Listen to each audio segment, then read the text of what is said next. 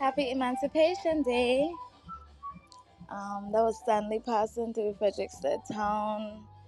Um, and it made me think of a conversation I had with my brother yesterday about cults and how they're able to have to gain control over people. I mean, to such a deep extent that they will literally lay down their lives. Even men, and men have such a strong will, um, such a strong sense of self. That's why they're known as, the head. Um, but to get a man to, go along with a cult speaks to the power of the mind and psychology and submission.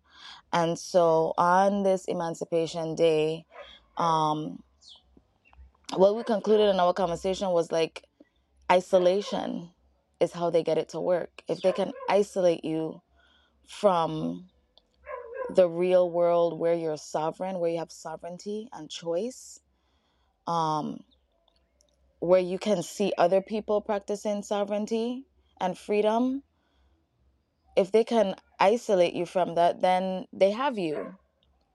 That's why in relationships, when you have a partner that tries to isolate you from your family or your friends or want all of your attention, that's a really dangerous game. It's on a smaller scale than a cult, but it's still the same type of manipulation and domination. And that isolation is what, one of the many things. Of course, I don't want to ever oversimplify slavery, but the way that we got out of that is through collaboration, through communication, through talking to one another, singing to one another, caring for one another, and being strategic, not through isolation. Okay, when they kept certain ones in the house and certain ones in the field, and they had all of these very well thought out systems in place to keep us from communicating enough to overthrow them. So apply that in whatever way you might. It still persists to this day. Like um a lot of the as I reflect, a lot of the hard times in my life would not have persisted as long as they did if I didn't self isolate. um it's just really easy for people to have control or to take advantage, business and personally, when you're isolated. So there's a certain amount of isolation, of course, that we need.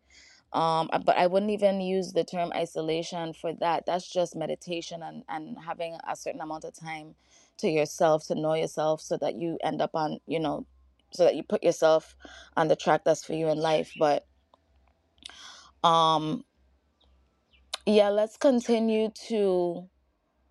not let the progress that our ancestors made by working with one another be thwarted now, because we are so individualistic now, because we have taken back our rightful freedom.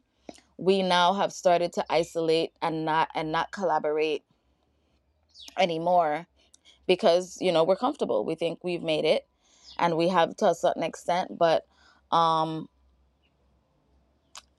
a healthy balance, and we talk a lot about balance, is knowing yourself and also lifting others up and allowing yourself to be lifted and not trying to do everything yourself.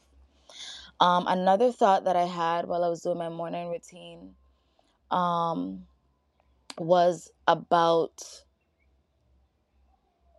what came to mind was, little by little, a little becomes a lot.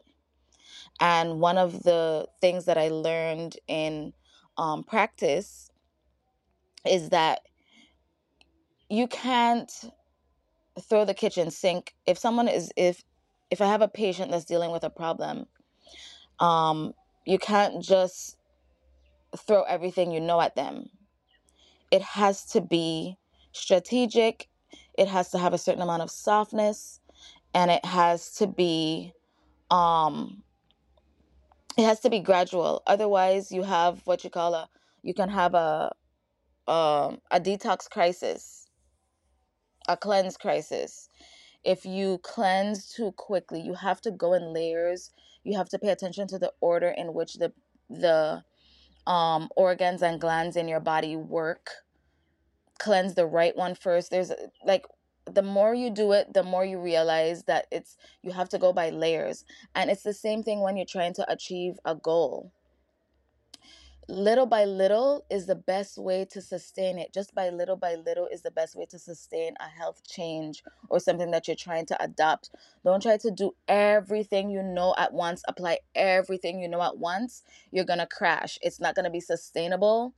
And you're gonna abandon it, and you're gonna feel like you abandon yourself, and then you're gonna get hard on yourself, and this whole like negative self-talk loop, like, oh, I can't do shit, I don't stick to things. Like, don't sabotage yourself like that. Do a little bit at a time. Master something small, and then once you have that, once that's a part of your lifestyle, whether it's health or business or even relationally, calm down.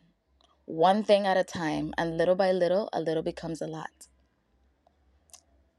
Pay attention and thrive. Thanks for listening. Peace.